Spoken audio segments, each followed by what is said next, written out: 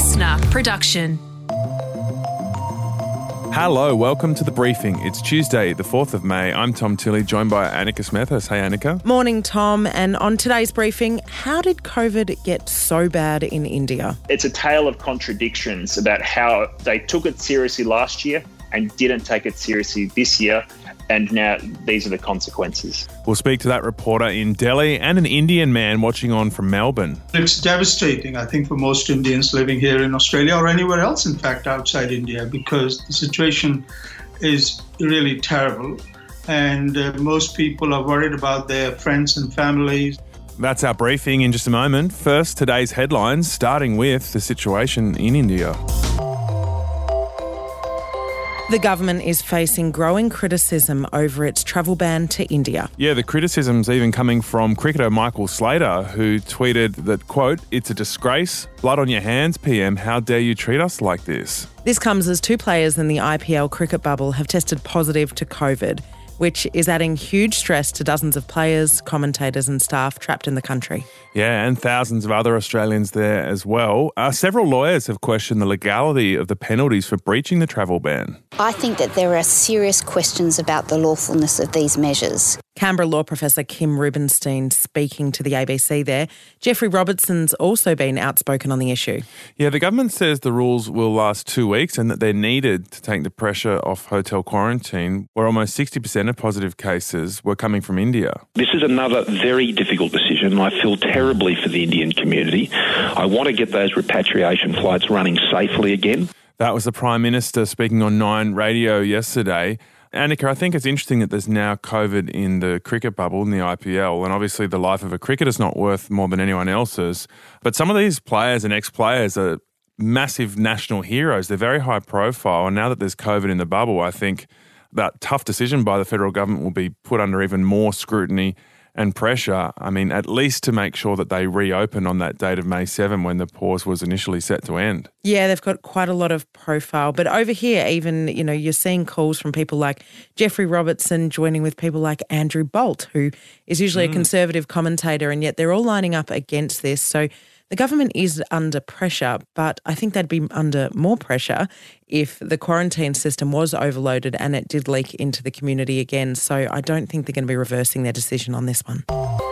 And Gymnastics Australia has apologised after a report from the Human Rights Commission revealed the sport was enabling bullying and sexual abuse. Gymnastics Australia unreservedly apologises to all athletes and family members who've had any form of abuse participating in our sport. Gymnastics Australia President Ben Heap speaking there. Look, the report, which was released yesterday, shares stories of sexual harassment, body shaming and physical abuse towards girls who have competed in the sport at the highest level. And Sex Discrimination Commissioner report lead Kate Jenkins said the culture of the sport was still failing to protect children. An environment where athletes' safety and well-being are not prioritised and consequently where abuse and mistreatment can thrive. Gymnastics Australia commissioned the report last year and now say they will adopt all 12 recommendations.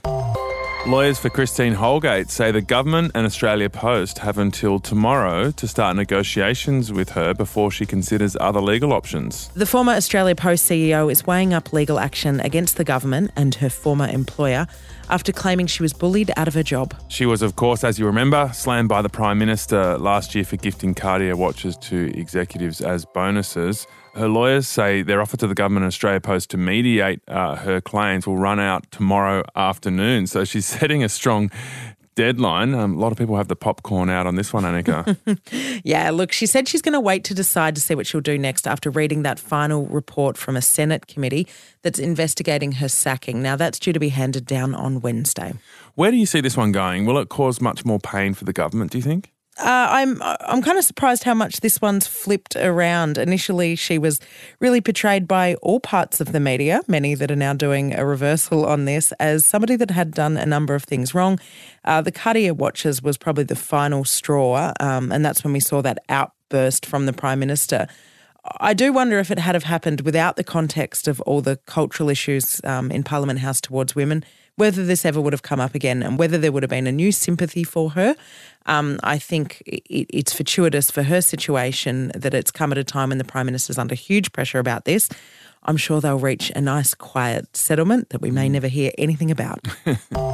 And Prince Harry has spoken at an LA concert. The gig was called Vax Live. It had some massive stars, J-Lo, Foo Fighters, Selena Gomez, and it raised $60 million for vaccine distribution in developing countries. The Prince spoke out about getting vaccines to everyone, everywhere, getting behind that idea of vaccine equality for all. You've served and sacrificed, put yourselves in harm's way and acted with bravery, knowing the cost.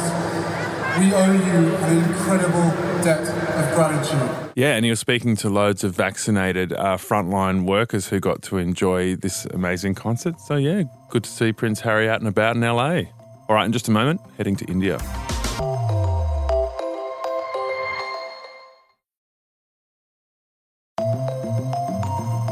The whole world is watching India right now. The situation is critical right now, and these 2 weeks are going to be a hell for us. Over the weekend, India's daily case numbers of COVID-19 hit 400,000. The death toll is also rising rapidly, with India's health ministry reporting more than 3,600 deaths in the past 24 hours. Now, that's slightly lower than Brazil and the US, which both recorded peaks of around 4,000 deaths, but it's feared the true number of India's death toll could be a lot worse. Yeah, it feels like the doomsday images we saw back in March last year in Italy, with bodies piling up in the streets of those small villages, is now coming true in India on a much larger scale. We've seen those pictures from India now of these mass public cremations where you see long rows of fires, each burning a dead body underneath. In this briefing, where is India's COVID crisis going? And has Australia done the right thing with its very strict border policy, which includes jail time for anybody from India that tries to make their way back to Australia? It's pretty overwhelming and just unrelenting because it's been consistently bad here for weeks. That's James Oden. He's an Aussie journalist in Delhi, which is the epicentre of the outbreak. He's the ABC's India correspondent. And James says this massive surge has taken a lot of people by surprise in India. They had gotten cases down to less than 10,000 a day as recently as February. And he says a big part of the problem is complacency after doing relatively well with the virus last year. The reason we're in this mess, simply put, is because of complacency, arrogance, and stupidity.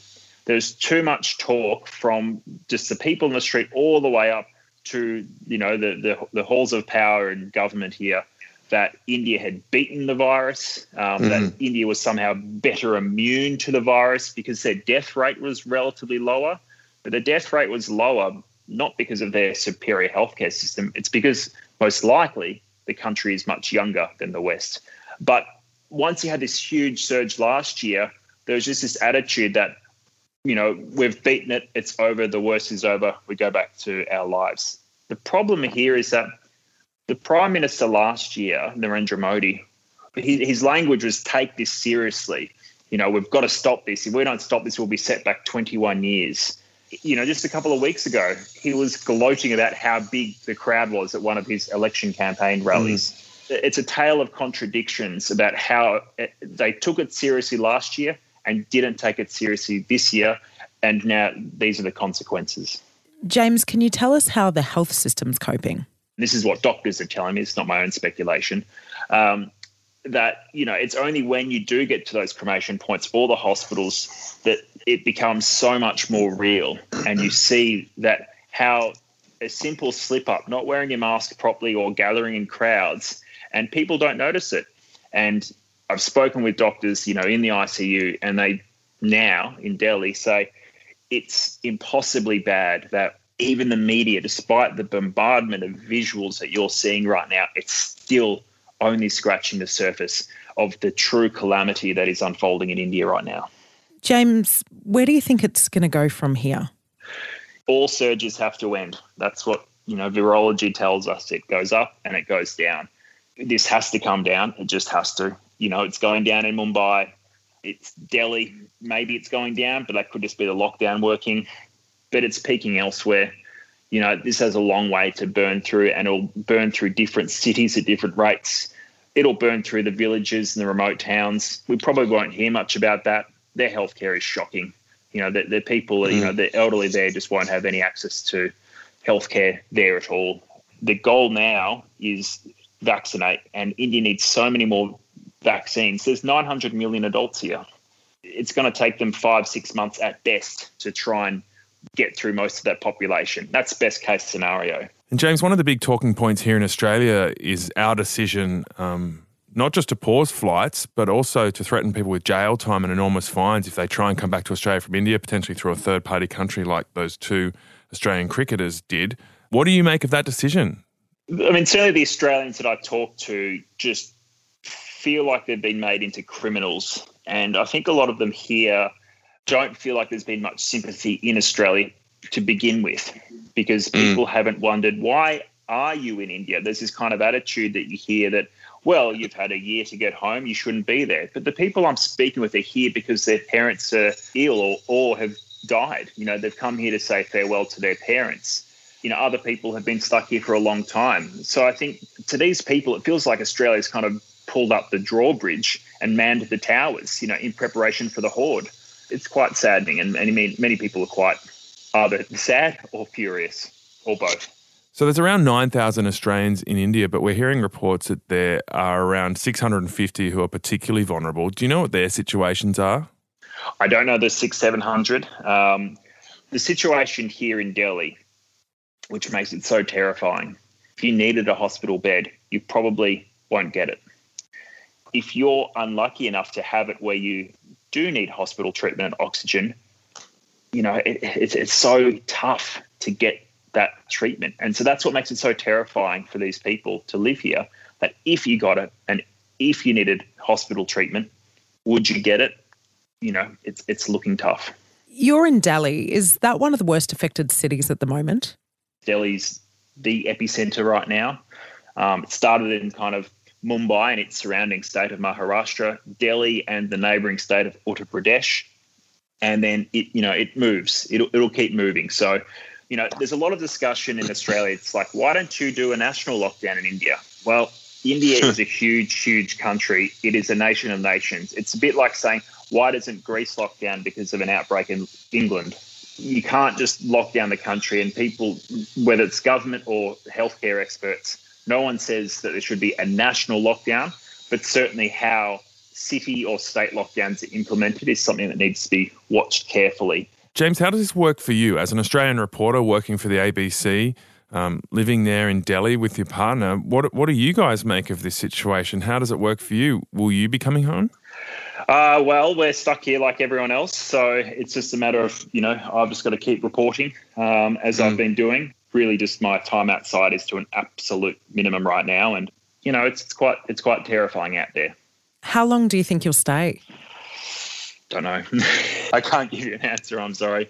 Just have to, you know, we don't even really have an option, so we just have to wait and see what the Australian government decides. A lot has been made about the numbers coming out of India. Some people say that, you know, America was worse at its peak. They're different countries, though, with different testing rates, different hospitals. So how accurate are the figures coming out of India, and what's the capacity of the health system to actually deal with an outbreak of this size? Yeah, it's hard for me to compare it with America because I obviously wasn't there. India's 400,000 confirmed cases a day. That's a record. That's where we are now. There's a thing called test positivity rate, which the World Health Organization says should be under 5%, meaning less than 5% of tests come back positive. And that means the outbreak is relatively under control and you're doing enough testing. You know, in Delhi, it's been 1 in 3 tests are coming back positive.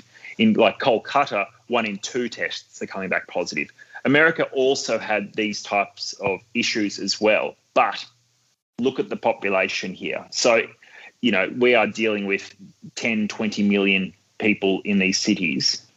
And James, what about the cricket? The IPL's going ahead, and we've been focusing on, you know, the Australians who are playing in that or coaching or a part of the staff. Some very high-profile people involved, David Warner, Ricky Ponting, amongst others. How is that competition even able to go ahead? It's going ahead without a crowd, so that at least is good. It really it feels like the nation's 50-50 because one argument is, why is this going ahead? You know, look at the crisis. But other people say, we need a distraction. You know, everyone's staying at home. Why not give them a few hours in front of the TV to take their minds off what is an all-consuming catastrophe at the moment? That was James Oaten, the ABC's correspondent in India. Let's get the perspective of an Indian living here in Australia. Dr. Pradeep Taneja is a senior lecturer of Asian politics at Melbourne Uni. Pradeep, what's it like for you and other Indians watching the crisis escalate from abroad? Well, it's devastating, I think, for most Indians living here in Australia or anywhere else, in fact, outside India, because the situation is really terrible. And most people are worried about their friends and families. They're getting news, both by talking to people over the phone, but also on social media, where, almost every day you're hearing about people you knew who have died as a result of COVID-19. Pradeep, can you explain, the images of those public cremations have been very shocking for lots of us to watch. Can you explain what the culture is around farewelling people in that way in India? Because it's unusual for us here in Australia. Well, India is a multi-religious country, as you know, and Hindus cremate, their dead, unless, they're infants or very young. Muslims and Christians, they bury their dead. So cremations are very common. Cremations usually take place, very quickly, so people don't, delay funerals and cremations for too long. And so what we have seen here is that normally orderly and very private, funerals, they have become so public because of the sheer number of people who are dying. So, Pradeep, how do you feel about the Australian government's response to the situation? They paused flights, but then they went a step further of invoking the Biosecurity Act to potentially arrest and punish people with jail time or huge fines that try and come back from India, potentially through third-party countries. What did you make of that strong response? Australia has done well in terms of controlling the spread of the virus. So I can understand Australian government's concerns in trying to limit the number of people coming into the country. But at the same time, when this particular virus was rampaging through Europe, France, Italy, we didn't see bans against travelers from Italy or France. So there is a bit of a double standard in this. Why do you think that double standard exists? What do you think motivates it? I think it's because the Australian citizens who are in India predominantly are people, from India. And it could be that government feels that, these people have families and home and therefore they should be okay. And it's not, a big problem. It's been said on social media in India that this is racism, that because they're not white Australians and therefore it's okay. Do you think that's true? Well, I don't know. But certainly all I can point to is the fact that when, we had serious, visuals coming from France and Italy, we didn't see a ban against travelers from those countries. You don't see cremations in Europe, and that can be disturbing for some people. But at the same time, you have to look at, as a percentage of the population, the United States was also very badly affected, as you said. That was Dr. Pradeep Taneja, an Indian academic at Melbourne Uni, carefully, almost gently implying that it's racism that's led us to take a tougher stand on India than we did on other countries as they saw massive outbreaks. What do you make of that debate, Annika? Look, I take a pretty open view on this. I don't think we should block any Australian citizens or residents from returning to their country, let alone threatening them with jail. So this does seem like an unusual step. Having said that, I think there are some issues when we try and compare this with the US and with Europe that really don't come up in this debate. And one of them is we don't trust the numbers as much. So even though as it looks, they haven't hit a peak quite like the US did and we still allowed people in from the US, the Australian authorities definitely trusted the figures, the testing rate, the health system in the US more than they do in India. So I think they fear that their cases are actually higher, and that's what they were saying. A lot of people flying in from India, coming into hotel quarantine, a huge majority were having this, and that's not sort of the case they saw when they were still accepting flights from the US. Yeah, I think it's fair to say that a lot of their systems are less reliable than other Western countries that we're comparing them to, but are some of our perceptions and then our decisions around that informed by a subconscious bias? Potentially. All right, tomorrow on The Briefing, we're talking about electric cars and why Australia's really a long way behind the rest of the world, and why some of our government's policy ideas could put us even further behind.